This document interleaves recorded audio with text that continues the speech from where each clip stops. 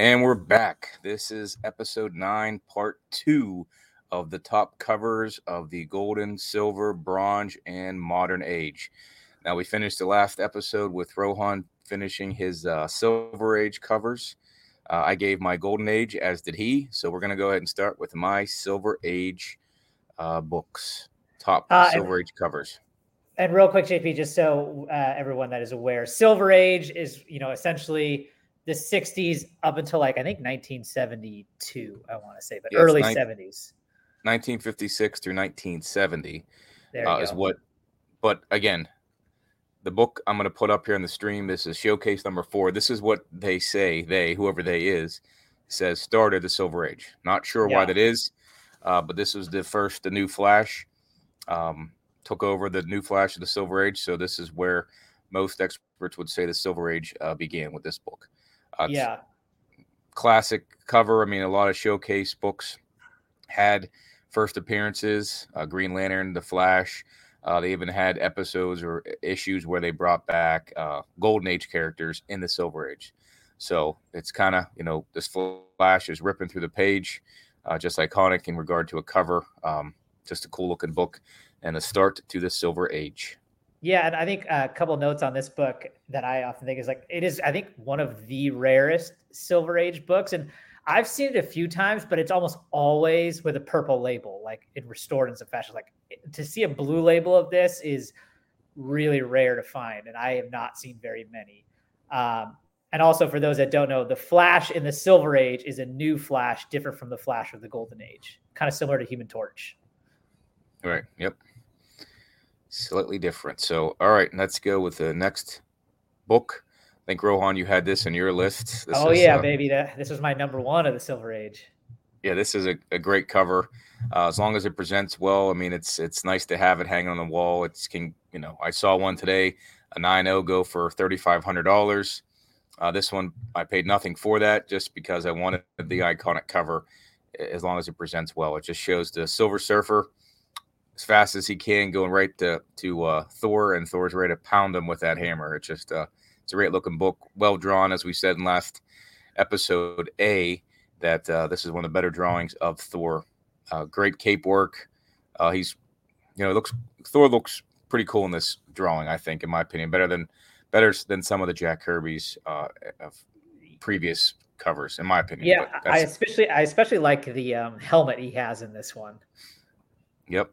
And again, these are our opinions. These are not the say all be all of comics, but it's our opinions, and we're entitled to them, right? Yeah. And again, like we said before too, my favorite Thor covers are always the ones with the Bifrost. The Bifrost covers, I think, are almost all so cool. I think it's cool that I thought Marvel added the multicolor rainbow. I didn't realize it went back that far until I started to check these books out. So this was early on last year. So when I noticed that. So, all right, next book, Fantastic Four #1. I mean, it's got so much going on to it. It's similar to those, Golden Age books, where the Army books or the World War II books that had all kind of stuff going on in the background. Like, if you look back at the Silver Surfer book, pretty much simple but great, right? You got two guys going after it. In the background, you see the city. But it's a fairly simple, well-drawn, and iconic cover in that regard. Fantastic Four. There's a lot going on in this picture. You're trying to get all 4 of the characters in there, plus the background of the people that are screaming because of this monstrosity that has engulfed the page. So it's iconic in itself, and introduced us to the, Fantastic Four. And I think it's just overall just a cool cover.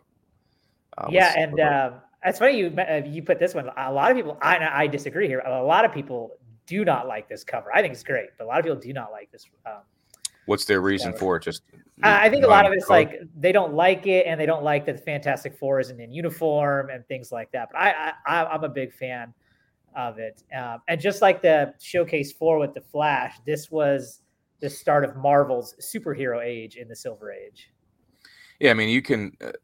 The Flash wasn't it started off the Silver Age, but I wouldn't say it's the most well-drawn Flash, right? And the Amazing Spider-Man #1, he looks all spread out on that glass that, in his first cover appearance, his first own comic. it's not well drawn, but they're iconic. That's what makes them great, in my opinion. So, there's a couple other factors that you can make a great cover. Not always the art, but more times than not, as you get to the modern age, I think the art is what takes over from there.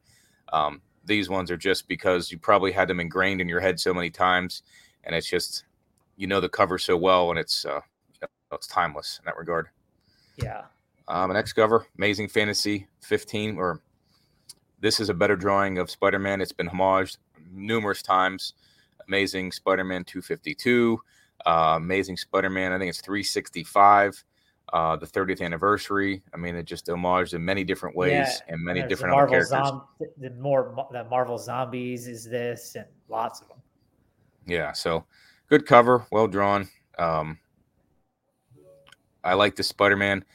Not as good as McFarlane, but I think there was a time when Spider-Man was the fat Spider-Man. If you remember in the Kraven, the first appearance of Kraven on the cover, kind of drew a little chunky. That's what I was going to say. Do you know, so this is a Jack Kirby cover, right? The creation of Spider-Man is always referenced with Steve Ditko. Right. So Steve Ditko is the guy that helped create Spider-Man with Stan Lee, yes. But his original cover for Amazing Fantasy 15, Stan Lee didn't like. So he had Jack Kirby draw this. And I can't remember what it is, but they use the original Ditko cover and they put it on the back of a different issue, like years down the line of a Spider-Man book that I can't remember right now. But you can look it up. This is definitely a much better cover than the Ditko one. And I think like when you reference the kind of fat Spider-Man kind of thing, it's like that's definitely the Ditko Spider-Man. I think you can see versus this being the Jack Kirby. Yeah, it'd be cool to find out what that issue was and go get that one because it's probably a lot cheaper than what this one is, obviously. But just to, just for the cool notes on that one. Next cover, you had this one as well, Spider-Man 50. Baby. I mean, it's a simple cover. The red that shoots out. Tells the story pretty good without having to say much. It says a little bit there, Spider-Man no more, but, knowing Spider-Man's always has this, internal fight going on between many different, enemies he has, internal, external. You can just feel it on this page, in my opinion, just because I know Spider-Man's background so well, and it just shoots out for me on that one. Simple, but effective. Yeah, it's beautiful. Batman number 189, the Scarecrow. This is the first Silver Age Scarecrow, or the first time the Scarecrow appeared in the Silver Age. It just has that moon look. Reminds me of I think it's 31, Tech 31, where he's the mountain, right? And they redid that, which we'll show that later on. But just these backgrounds that were done, and this is going to be a Neil Adams cover, I would think. I'm not positive.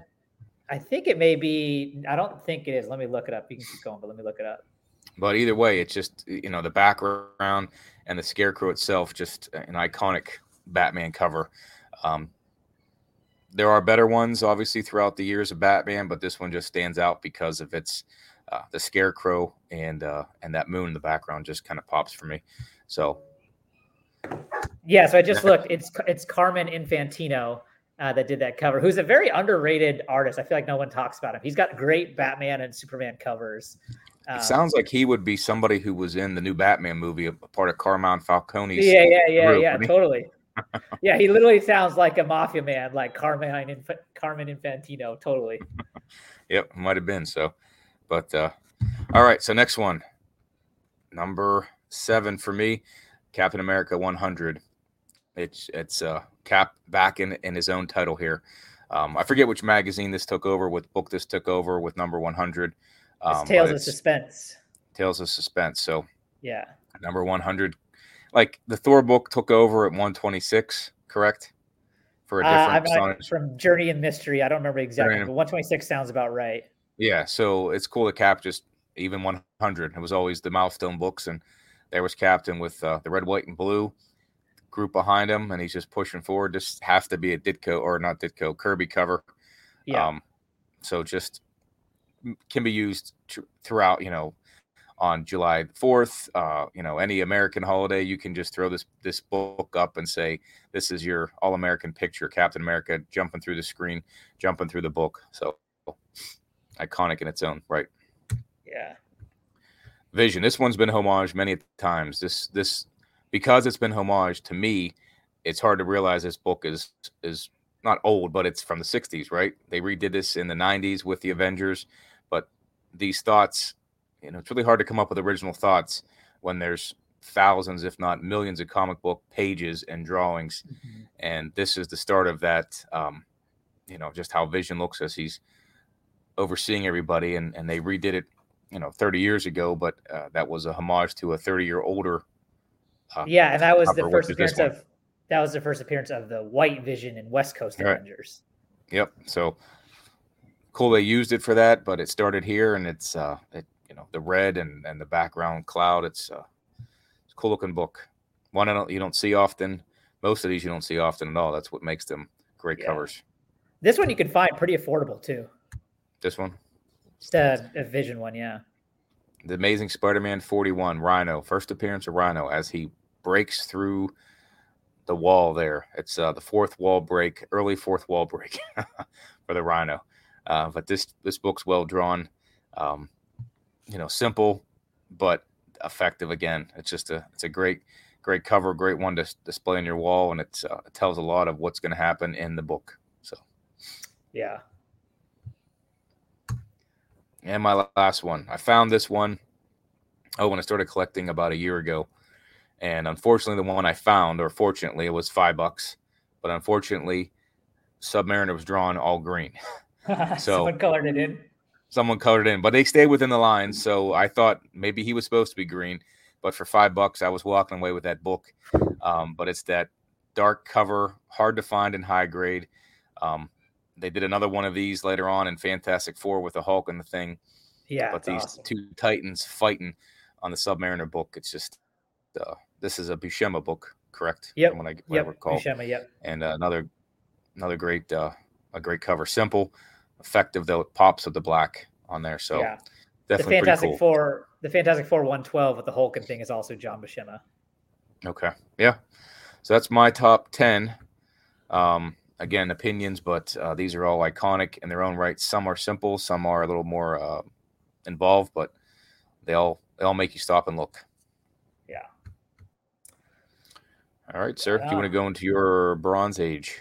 Yeah, we'll go into the Bronze Age again. So starting in 1970 and going into the early 80s. So for me, hit add stream here.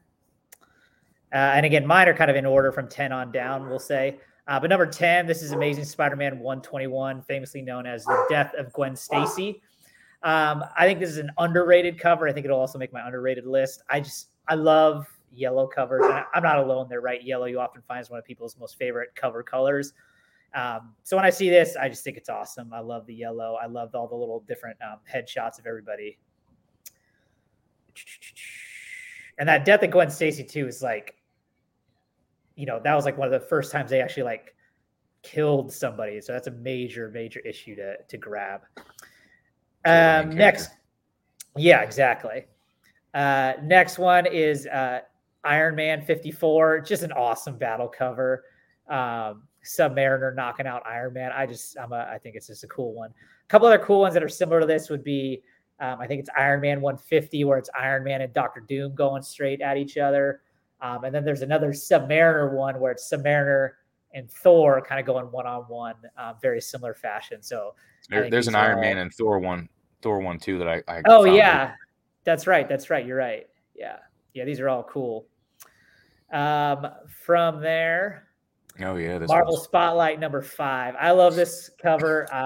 Again, when it comes to like first appearances, what you'd love is when the character is on the cover, and like, especially when it's something awesome like this, like this is exactly what you want in a first appearance, right? You got Ghost Rider front and center on his bike, overriding the bad guys. Awesome. That's what you want. Next one, X-Men 101. This is the first appearance of Phoenix. This is one of my favorite X-Men covers, and definitely a book that I definitely want to try and track down here in the next couple of years. It's just a super cool cover. I think it's awesome. And this is Dave Cockrum, I believe. Yeah, he did a lot of that Claremont run. Yeah, he started a Claremont run before again went over to John Byrne. And when we get to underrated covers, I'm probably going to mention more of the artists that are underrated, and Cockrum is one of those people that did a ton of covers. Simple, it was effective covers. I mean, they told the story. Yeah, and I got another Cockrum cover coming up. I think you guys will be able to guess what it is, but it'll be coming up here in just a sec.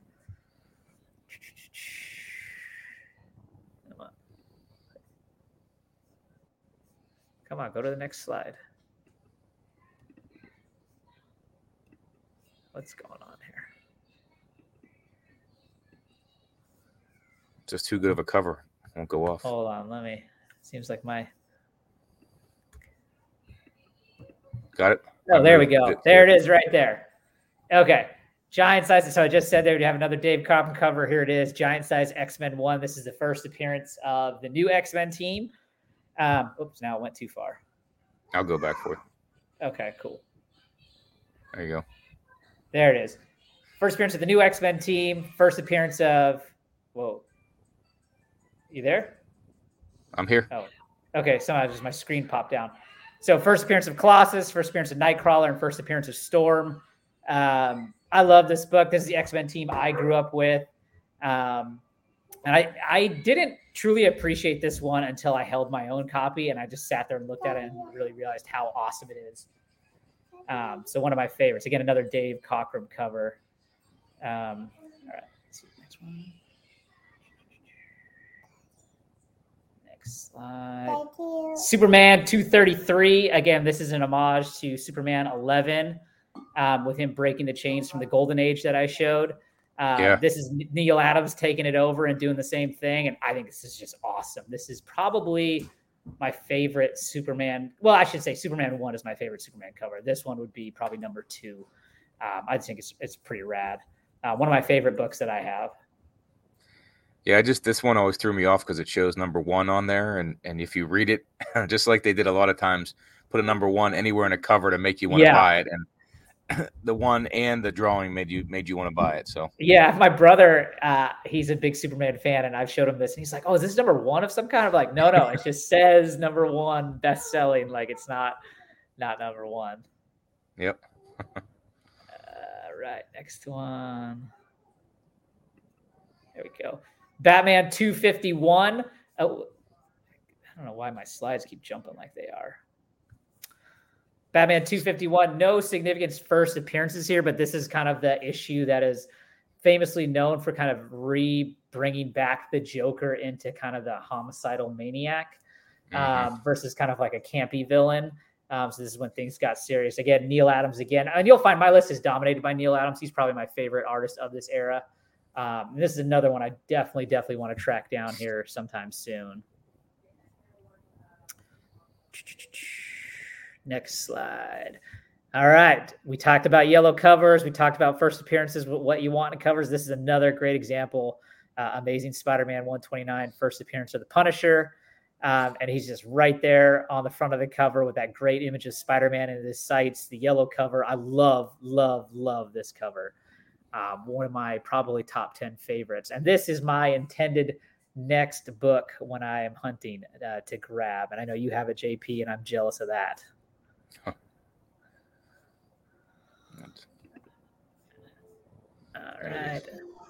And then we talked about this one, right? The homage, right? So this is Neil Adams recreating Detective Comics 31 in Batman 227. Nothing too significant in this issue other than the cover is epic, right? This is just truly epic cover. Like they don't get much better than this. I love this cover.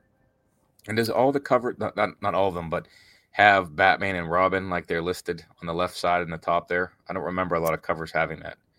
I don't know. That's a good point. I never really noticed that.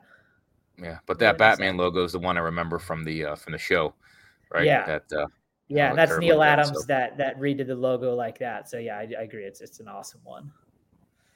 All right, and then my top Bronze Age cover, and this is my all-time favorite cover, and it is of course the newest edition. 181, the newest addition to my collection. If you look on YouTube, there is an unboxing video that I did where I grabbed this one. It's just epic, right? I mean, how could you want more than Hulk and Wolverine, two of the coolest characters there are, just going right at it. I mean, like kind of. You're talking the coolest characters are Wendigo and the Hulk. Yeah.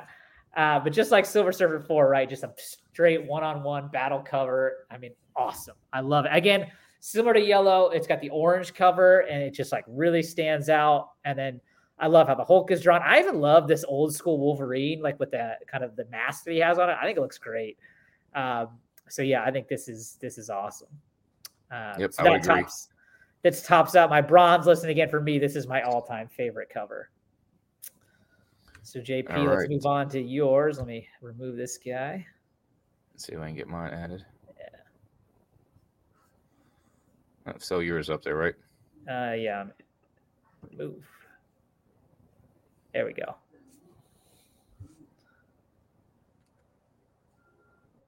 All right. Out of the same books, we must think alike for some reason. I don't know. Yeah, similar tastes. Great minds think alike. That's right. Giant size X-Men. I mean, for just the iconic nature of it. Again, Cockrum was underrated as an artist. The detail was great. Nothing like Liefeld, Jim Lee, or McFarlane. But again, those guys were a different time. How this is drawn was it was still caught your eye. The people weren't crazily drawn, and like some of the stuff you might see these days, it was simplistic but told the story. So it's one of those ones that's ingrained in your head as iconic. From you've been seeing it forever because this was that new team that we all grew up with in the 90s.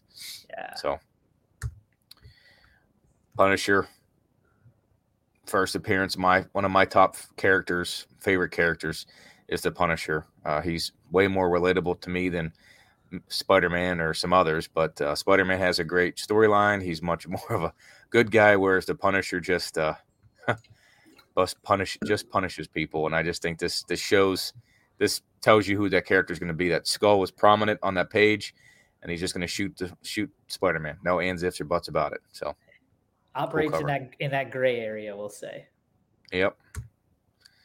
Iron Man, this is 47. I found this, talked about this on a previous podcast, but was looking for some antique shops. I was sent to one about, half an hour away from the area I was in, an area I never heard of. And I walked in, and on the second floor, they had a ton of, Bronze Age books. And this Iron Man one was one of them. It's the retelling of the origin of Iron Man, but just him breaking the chains and seeing the previous Iron Man drawings in the background there with his silver costume. I think this just pops. And then I found a poster of this, a big, 2 foot by 3 foot poster of this at Ollie's, which is that discount store. I don't know if you guys have one near you or whatnot, but no, we definitely don't. It's a cool store. It's like a Walmart, except it's got, doesn't have any groceries in it, but it had a big poster of it I had to buy. So it's just a cool book, cool cover. For me, it pops. So Spider-Man 238. This is like towards the end of that Bronze Age, almost into the modern age, but it's just simplistic. The Hobgoblin, you can't really see his face. He's ripping apart Spider-Man, and you got that what looks like Purple Rain. The early influence on what's his name, on Prince. The Purple Rain in the background of this book. But it's just a cool book. Again, one I wanted as a kid, found it, had it for a time, and then was able to get it back. But this is just a great cover with the Hobgoblin, which is an underused character in the movies, and hopefully we'll see more of them soon. You may want to look up. I want to be Purple Rain may have come out. Would it have come out before this book? Not by much. Not by much. Yeah. This book was 83. Yeah. Okay, yeah, so it's going to be somewhere in there. And again, I've talked about this one. In my opinion, I don't like John Romita Jr., but if I did like a book of his, it's this one. This is his masterpiece. Yep. Next one, you commented on this one earlier, Batman 251, that homicidal Joker on the Batman on the card. I mean, it's just a cool looking book. If you walk past it and had no knowledge of these characters, you'd still probably buy this book. So yeah. But essentially, those are my top 5. I went with 5 on the Golden Age. Or Bronze Age. Bronze Age. I would put Hulk 181. I'm not sure why it's not showing up on here. That'll be another one. Star Wars #1. It's another great cover. Started off that was before the movie was coming out, or right about the same time, so they had a different look to some of the characters. So, yeah, and some kind of a cool note on the Star Wars 1. So in this era, they did a couple price variants. So the like Star Wars regular number 1 is priced at 30 cents. And in a couple regions, they did a 35-cent variant. And they did this for a number of books. Like another really well-known one is Iron Fist 14, which is the first appearance of Sabretooth. But of all the 35-cent price variants, the Star Wars 1 is like the crown jewel. So if you see Star Wars 1 and you see that 35 cents on it, no matter what grade it is, you grab it, right? If it's something that's in your price, if it's something cheap you find, like that's what you want to look for. Now, I have a Star Wars 35-cent price variant, but it is the reprint, which is the Whitman reprint. So, yeah, and I believe that Star Wars 2, 3, and 4, they also have 35-cent variants, but they're worth fractions of what number 1 is worth in the price variant. Yeah, I found it in an antique store, and they made Whitmans. And again, Batman, Superman had a lot of Whitmans made. There's not as many Marvel that I know of or have run into, except the Star Wars. And they did Whitmans of Star Wars, which no one really knows how rare the Whitman 35 cents are.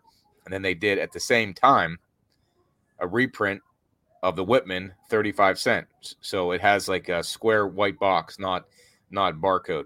Okay. For the Whitman. So it's not as rare, but I mean, it's still 40 some years old, just like the movie. So nice. $20, I'll pick it up all day long. Yeah. But the last one, two more I'll mention here. You can put in one more actually, Wolverine number 1, the Frank Miller cover. That's like limited series. Yeah. Limited series. I mean, that in itself, I know there's like 30,000 of them or 20 some thousand of them graded at a 9.6 or better. So it was plentiful of a book, but it's just a simple cover with, our favorite one of our favorite characters. Yeah. And it's one of the issues that like, I remember that cover from my childhood. Like it was tomorrow, like it was yesterday. Like it's just so awesome. Yep. I agree.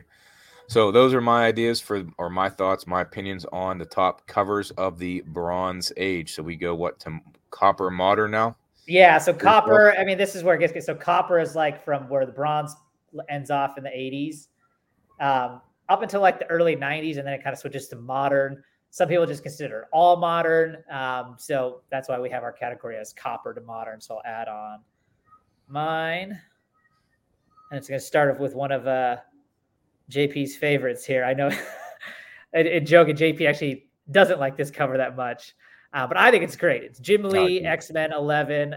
Again, that Jim Lee X-Men run is probably the most prominent series of comics of my childhood. And I just love this 11 with Wolverine with the claws out and then the team behind him. I think it's just dope. The cover would be much doper if they didn't have the rest of the team and just Wolverine in the center of this thing, in my opinion. I don't know. It's a cool cover. Jim Lee does a great job. Very detailed. He's, in my opinion, the best artist there is. McFarlane is one of the best artists. The way he draws, it's just so I don't know how to explain it, but his style is just so different that makes his covers great and his drawings great. A lot of detail, but Jim Lee's probably the most effective in keeping people looking, not outlandish. Like I mean, Jim Lee, like he kind of like defined this whole era of like everyone's jacked and he just draws the details of each, muscle and the shading. And it's like all of it. It's just like his technical, I don't know technical terms for artistry, but like his kind of technical prowess in this regard, I think is just unmatched. Yeah. He's more correct in the asymmetry or the anatomically correct people, except the women. They're quite curvy. Yeah. He does a good job of that. But McFarlane he's a great artist of Spider-Man and Spawn because those are characters, and Batman, who are very agile. So the way he can draw the curves is great too. Liefeld, he made some, we'll probably see these covers later on, but he made some great covers in the 90s. And I think he fell off recently or in the late 2000s. Just he didn't take his time on them. But he had his own style. And it was always fun to look at his early work. All right, next up. Yes. This is Amazing Spider-Man 313 right here, talking about Todd McFarlane. And this is one of my favorite Todd McFarlane covers. I mean, look how awesome the lizard looks in there. I mean, he just looks vicious, right? And he's ripping Spider-Man's mask off. I think this is a great one. Well, think about this as a simple cover. 2 characters on it. Yeah. And think about the detail in the hands of Spider-Man and the fangs of, and again, that's why McFarlane's, and I think Jim Lee's a great overall artist because of he draws them correctly, maybe Jack, but the detail in McFarlane, again, they both have detail, but it's just, they're just, you couldn't go wrong with a book from either guy. I couldn't pick one of the other one, but like some of their covers pop more than others, and this is definitely one of those ones. Just the details crazy. This is Captain America Annual 8. This is a Mike Zeck cover. And just another, again, if you haven't noticed the theme, I love the battle, especially the 1v1 covers. So this is the first time that Wolverine and Captain America clash. And so it's just an epic cover there, showcasing that. Yeah, I agree. Love this cover. Mike Zeck. Yeah. Next up, again, this, along with X-Men 1, Spider-Man 1, the 2 is the second most prominent book of my childhood, right? We all had this. We had multiple variants of it. There's this, the gold, the silver. We never had a platinum. Unfortunately, we also never had the gold. The UPC is it? I think it is. Those are the two $high ones. These are all ones you can find in like the $15 to $20 range, but still just an awesome cover here by Todd McFarlane. And this image of Spider-Man has been reused on multiple covers with both Spider-Man and Spawn and even Batman. I've seen homaged in this cover. Yep. I have many copies of that one. Yeah. And this one again is another, again, like I'll say, my list is dominated by Jim Lee and Todd McFarlane. So here we got another Todd McFarlane. And this is my favorite Spider-Man cover by McFarlane. And I would say this is also my favorite Venom cover in general. To be quite honest, I prefer this version of Venom much more than the big tongue, drooling off the teeth, green drool kind of Venom that you see like Eric Larson draws and Mark Bagley draws. I like this kind of cleaner look of Venom. And then I just love this image of him just like on top of Spider-Man. I think it's my favorite McFarlane Spider-Man cover. The cool thing about this cover is I have this one as well. Mine is pretty beat up, but I don't care. Low grade over not even having it. So I got it, but mine's a newsstand, and I have a couple other in that run of 30 or 298 to 328, and seeing the Venom in that little box is the coolest, in my opinion. Newsstand might be more valuable, whatever, but I think having a little picture, because I got one with the Hobgoblin in a little picture, and I think that's awesome. Yeah. That just makes it even better. Yeah. Next up, it's like Mo and this is another John Buscema cover. I think this may be the only Buscema cover, but I love this Wolverine 8. And this is an issue that's not overly significant other than the fact that this cover is well loved, and it's just great, right? It's Hulk in his kind of Mr. Fix-It look, right, with the gray, and he's wearing the tux, and then Wolverine in the patch gear with his tux side by side. And I just love the contrast of size between the two, especially when you think about Hulk 181. And the reason why Hulk and Wolverine clashed in 181 was because Hulk crossed into Canada to follow Wendigo, who's also like a big monster, and Wolverine was sent to stop him. And it's just, when you see the size difference and you think this little guy was sent to stop this guy, it's just kind of funny to me. And so I love this cover contrasting the two. Yeah, it's simple again, but blue background. Yeah.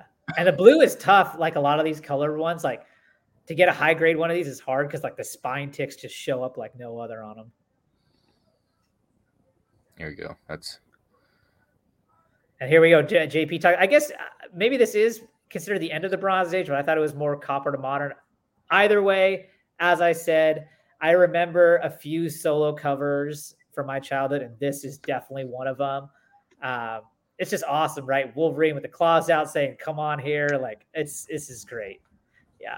And I know the artwork inside is Frank Miller, but I've also seen, is this Joe Rubinstein that did the cover? I'm not 100% sure on that.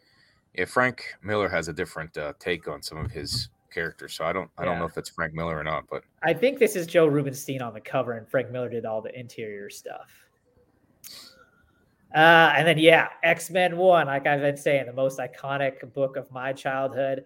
X-Men 1 has 5 covers. There's a 4-piece cover, and then there is the 5th one is like the fold out, which has all of them put together.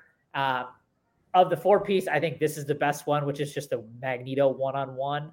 I also am a big fan of all of the covers. The other favorite one would be the Cyclops and Wolverine and Iceman one, but if I had to pick one, it's this Magneto one. I was pretty stoked. I sent this to the Jim Lee signing, and it came back a 9.8. So I'm really happy with that. But I just love – this is my favorite depiction of Magneto right here on the cover. Yeah, sweet. I agree. Next up. Yep. Wolverine 340, right? Again, this is Todd McFarlane. Wolverine, Hulk battle, right? These are epic classic battles. And then you got the Hulk reflection in the claws. And I think this one's catching up, like we talked about the other day, to ASM 300 and the most homaged covers. Like this gets redone in various, like there's a Batman holding up 3 different batarangs with a reflection. I mean, this gets done over and over. And like, it's just an awesome, awesome cover. Yep. Simplistic, but effective. Another one. And then my top cover from this age, no surprise again. And I should say too, I'm not a huge modern fan, hence why there's no real modern books on this list. So don't be surprised there. But my top favorite, again, is a McFarlane one. It's Batman 423. It's a cool story behind this. If you haven't heard, McFarlane was on a bit of a deadline. Hold on, baby. And so he wanted to draw Batman with not as much detail with like his face and things like that. So he did this. And now this cape image is like forever used with Spawn and other characters where they have capes. Like this is like the epic cape issue. Another issue that's funny in the sense that there is no real significance to this book other than the cover is considered one of the best. Yeah, it's one of the, I have this book and I know there's plenty of Silver Age covers or even Golden Age we talked about that were great, but I would be happy if this is the only Batman book I had to display because it's just it's effective Batman cover. It's Batman as we know him now, the Dark Knight. And then you got that orange. And then if you've never noticed, it's always funny that when you get pointed out that they didn't do it, but right next to his eyes and his cape, they didn't color in the moon. It's white right there. And then in the upper left, you'll see there's a piece of the moon they didn't color in and it's orange. So it's just kind of funny. Yep. When Todd McFarlane pointed that out. Now I always see it. And McFarlane always had a very cool way to sign his name with like some type of scroll. Yeah, and that Batman was awesome. That's a different one than normal. His earlier work, he wasn't, as he got more and more popular, he kept that scroll. But I think early on, he had either wrote his name in a certain way or used that Batman logo. Which so 2 things on this. I saw a video that Todd McFarlane posted at New York Comic Con where the guy that bought the original art for this cover walked up to him to get him to sign it. And he had the whole big thing. It's like, I can't even imagine what that thing would cost if it went up for sale today. I mean, definitely in the millions. And just imagine this guy walking around New York with this like big original art piece of this cover. It was like crazy to see. And then 2, a lot of you guys probably got books back from the Todd McFarlane signing that just happened at CGC. And I saw a video where someone requested that he sign this book in that bat-shaped scroll kind of thing that JP was just talking about across the bottom. And he did it. Like, that is awesome. Like, that is so cool. Can you imagine getting that back and it's signed like that? Like, I sent this book in to get signed. I would have never thought of doing that. And, like, that's awesome that he, like, had the idea to do it. And then it's awesome that Todd McFarlane actually, like, complied with that request. Yeah, he seems like an easygoing guy, right? Yeah, he seems. You see the post of him on Instagram when he was at CGC, and they acted like they locked him in a room and would bring him out during the day, and he just had like Nutri-Grain bars to eat, and it was pretty funny. Well, yeah, I think he probably gets more books sent in for his signings than Eddie. I mean, like they showed like the hallway, and it was, I mean, thousands of. I mean, he's there. He did 2 trips this time of like 5 days, and he's just sitting there just signing books all day, every day. Like that's just wild to me. It's crazy. And make $100 each time. Yeah. So, all right. So I'll take these. Now my turn. I'll put my stream on here for my, this is Copper and Modern.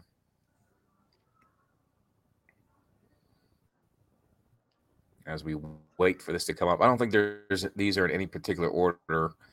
Not sure why it's taking so long, but Oh, it's popped up. I see the Wolverine and the Lobo There you cover. go. Yep. So I kind of did a few on the page here. I mean, this is a Jim Lee Wolverine cover.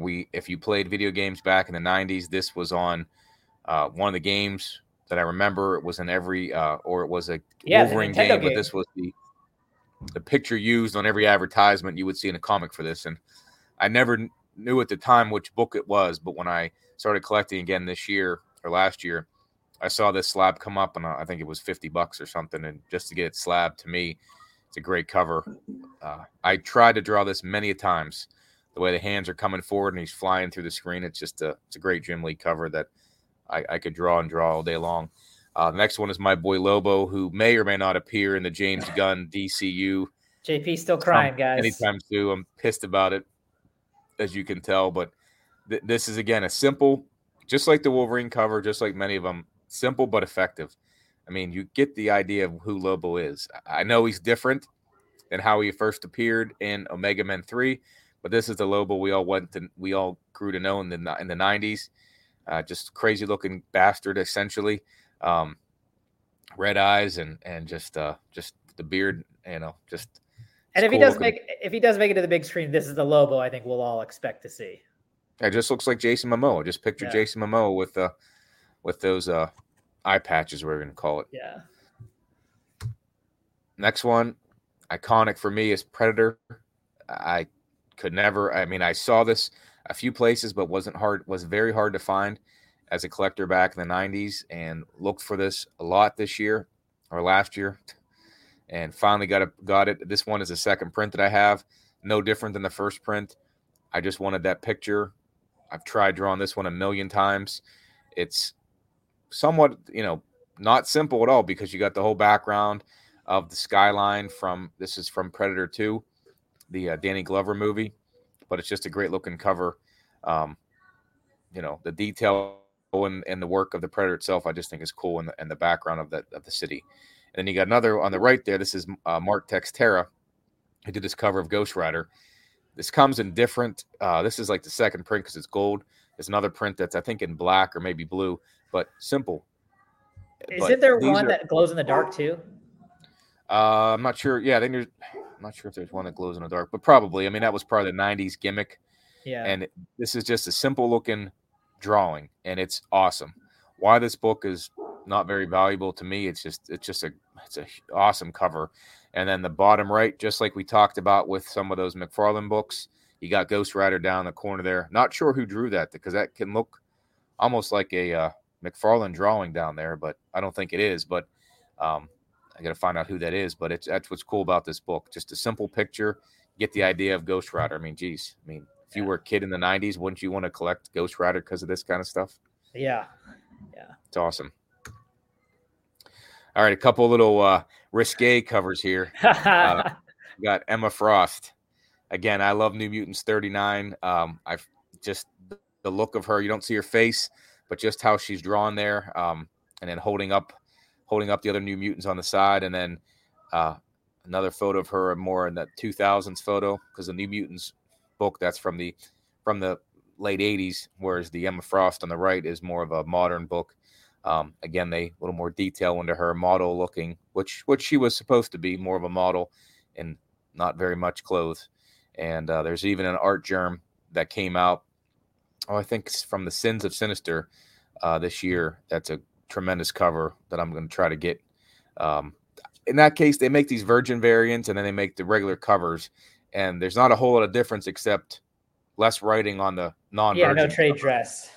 So I'm like, I'm not spending $150 on that book. I just want the picture on the front, and it's effective for me. So I think I can get it for $10. So I might grab another Emma Frost for my collection here this year soon. So just a great cover, my opinion. And then you got, for some reason, I always drew Spider-Woman curvy, especially in the New Avengers run. Even go back to the old Spider-Woman comics of the 80s.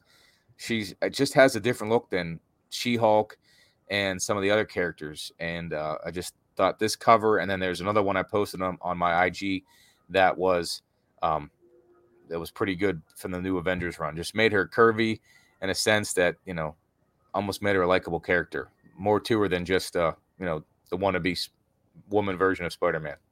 because I didn't think she had a little substance, but as they draw her now and as one of the new Avengers, I think makes her a cool character. So I got to imagine she's going to make it onto the screen at some point soon too. Yeah, she definitely has to soon, especially if they do the Secret Wars. Yeah. So speaking of great tongues and Erik Larsen, this Venom book is one of my favorites. As much as I love how McFarlane drew Venom, I think Larsen took it up a notch, made him even grosser. We'll put it that way, with that tongue and whatever green shit's coming out of him. But this is a cool book, in my opinion. Do you have I really like, says 347, the 346 cover where it's Venom's face and Spider-Man's reflection is in his eyes? I don't have that one. I thought I had most of that run because I was collecting pretty good back then. And I was huge into Spider-Man and grabbing all those books, all the McFarlane books I could find. But I don't have this one in my collection. But I think I know which one you're talking about. Because there's a 342 where Venom's jumping at the screen, and that was Larsen's first drawing of Venom, and then he got more creative as time went on. Yeah. And my last book, again, I love Hulk 340. That's a great cover. We talked about it earlier, but this Hulk 345, simple purple background, the trade dress, and he's pushing through it. But how much detail in this, the green or the gray giant here, it's crazy in my opinion. So love it. Yeah, McFarlane's got a lot of good Hulk covers that, we kind of don't forget about, but he's got a lot of good ones.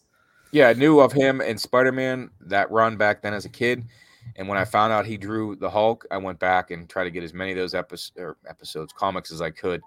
And I finally, just at the end of last year, was able to get McFarlane's first Incredible Hulk cover work, which I think was like Hulk 332. And I just picked it up. So I almost have most of his run between Hulk and Spider-Man. So nice. So those are mine. Couple other ones you want to. Yeah, did you do an overrated or underrated at all? I have them written down here. So yeah, we can go over that. I don't have an underrated list or pictures of them all, but again, a couple other ones. The name is Secret Wars 8. Can't beat that cover. Secret Wars 1. Contest of Champions. There's many out here, and one that we don't have on here probably because you and I don't own it and don't have $50,000 to buy it, or want to use $50,000 to buy it, is the Teenage Mutant Ninja Turtles #1. I mean, it's not the greatest drawn cover, but it's so iconic in its sense that if you were a big fan, the pizza loving turtles, I mean, it's a great cover. So yeah, and most valuable book of the Copper Age, and it's not even close. Yep. All right, so we go to underrated here. Yeah. I'll pull yours off there. So start with mine. Some of these I've actually used, like this first one here, but I still think they don't get their credit due, which is why they made the list here. And so underrated books for me, Daredevil 43. Again, as I talked about in the part 1 episode, just the way with Cap's fist swinging through, getting bigger, it kind of gives you that 3-dimensional look. This is one of my all-time favorite Kirby covers. And I think it gets forgotten when people talk about the great Kirby covers. And so I wanted to give it another shout out. Next up, Amazing Spider-Man 1. Again, this one, I think JP even talked about it. A lot of people don't like this cover. I think it's great. I love it. And I would love to have this book one day.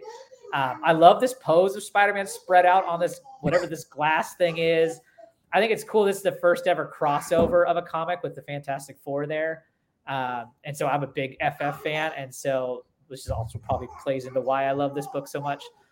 So I think this is an underrated cover. Yeah, he just looks like he's some type of device there. People hate this one, right? Avengers King Size Annual #10. Yeah, again, too much going on there. Too much going on there. And this is the first appearance of Rogue. I think people hate. I think it's, and you'll see it with another one coming up. People don't seem to like these like kind of square panel covers.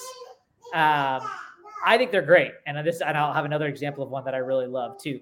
One thing that people forget, people don't acknowledge that this is. So a lot of people see this silhouette here with the question mark and say like, "Oh, that's kind of lame," but that's the Rogue on the cover.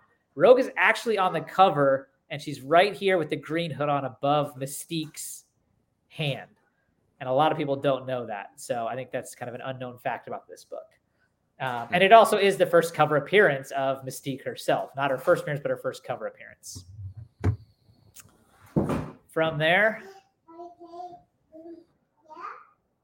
another panel book, Spider-Man 4. And this is like kind of that classic Ditko kind of campiness to it. I really dig the panels covers, like Daredevil 1's another one I really like because it had some panels on it. So it just kind of really tells the story right there on the cover. So I think it's pretty cool. And that's it for my underrated covers. JP, you got any underrated covers you want to list out? JP, you there? There you are. Oh. I want to grab them in person because I didn't do the list. But again, I mentioned this earlier. You know, in my opinion, Rob Liefeld, McFarlane, Jim Lee were my favorites. There's many that are not known as now. But as you start to collect and grab these other older covers, you see them like Cockrum, Ditko, Buscema. There's a lot of people that you don't really hear about like we did, at least I did in the 90s. I didn't know who the other guys were, but as I go back and grab these classic covers, I realize, you know, Neil Adams, George Perez, those guys that did such great work. That's really somewhat underappreciated, in my opinion, from us in the 90s. Adam Hughes is somebody who's new. Art Adams has done a ton of X-Men books. If you think he's done X-Men, the annual 14, which had what's his name on there?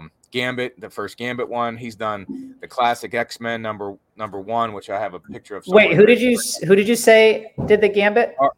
Art Adams. No. Art Adams did annual 14, which is the controversial one. Right. They talk about with Gambit. He did annual 14. Yeah, that's what I said. Oh, okay, I was like, yeah. Kubert did the 266. But he did classic X-Men number 1. Did many titles, and he's also known for more risque covers, which include the Scarlet Witch. Art Germ did that Emma Frost one I mentioned earlier, but Art Adams has a bunch of them. He has the Mutants and the Scarlet Witch from the New Avengers run. That is risque in that regard. Another guy, Ron Lim. He did a lot. Him and George Perez did a lot of the Silver Surfer, Infinity Wars, Adam Warlock. I mean, great cover. I mean, detailed, you know, anatomically correct, but in a different light than Jim Lee. Different kind of detail work. Jim Lee's was kind of angled and whatnot, whereas Ron Lim was more curved, you know, circular, I guess we'll call it. But one of my favorites as well back then. Well drawn. Most of his stuff that he did for the Silver Surfer, I try to copy back as a kid. But he did. Yeah. I think he did a great job. As many of you know, Silver Surfer is my all-time favorite character, and it was the Ron Lim Silver Surfer that I grew up on. And he really, I thought, specialized in just like the Silver Surfer is silver, and so he's very reflective. And I think Ron Lim really encompassed that aspect of it all. Yeah, I have a book I posted. It was Superman versus Silver Surfer. I don't know if they didn't really fight in that magazine, but they're both on the cover, and Ron Lim drew it. And you know, he's a guy that when he draws somebody, Superman, just like McFarlane, like it pops, right? It's just, he has a cool way of his style.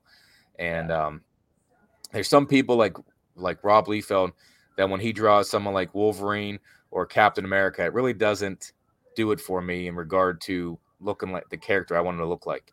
Ron Lim, McFarlane. I mean, even McFarlane, he can draw Batman and Superman, but it's not as effective as if Jim Lee drew Superman, which you see from this book here. Just grab it. Superman 204. Yeah. And I have a big post of this book. I mean, Jim Lee just did a great job with this character, much better than Rob Liefeld would have done. But then again, an underrated cover, because there's thousands, millions of these, is X-Force number 1. Mm-hmm. And that kind of like is the prototypical example of the small head Rob Liefeld drawings, right? Big body, small head. So much work in this drawing. It pops so much, in my opinion. He drew this so well. I mean, he was in his prime with this type of a book.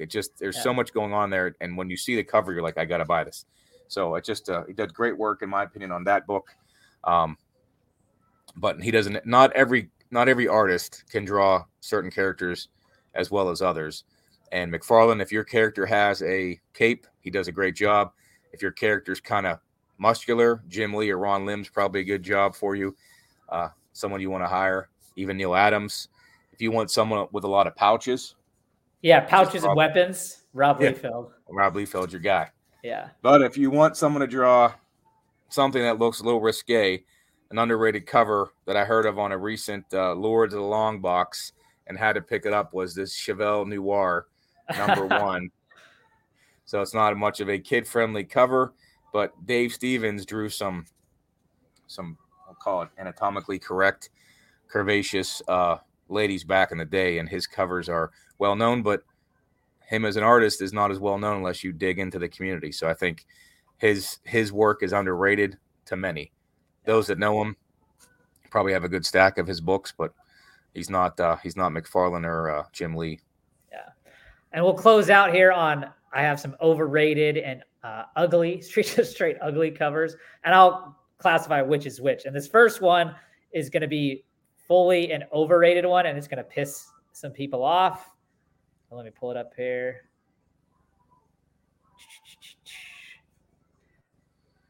And it is ASM 300. Again, this is an awesome cover. It's an awesome image of Spider-Man. I just think like this is probably the most homaged cover of all time.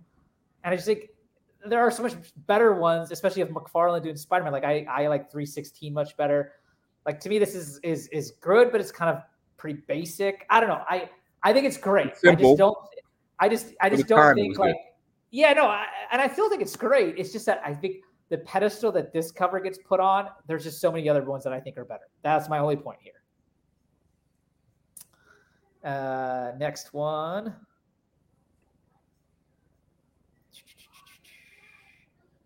This again in the overrated.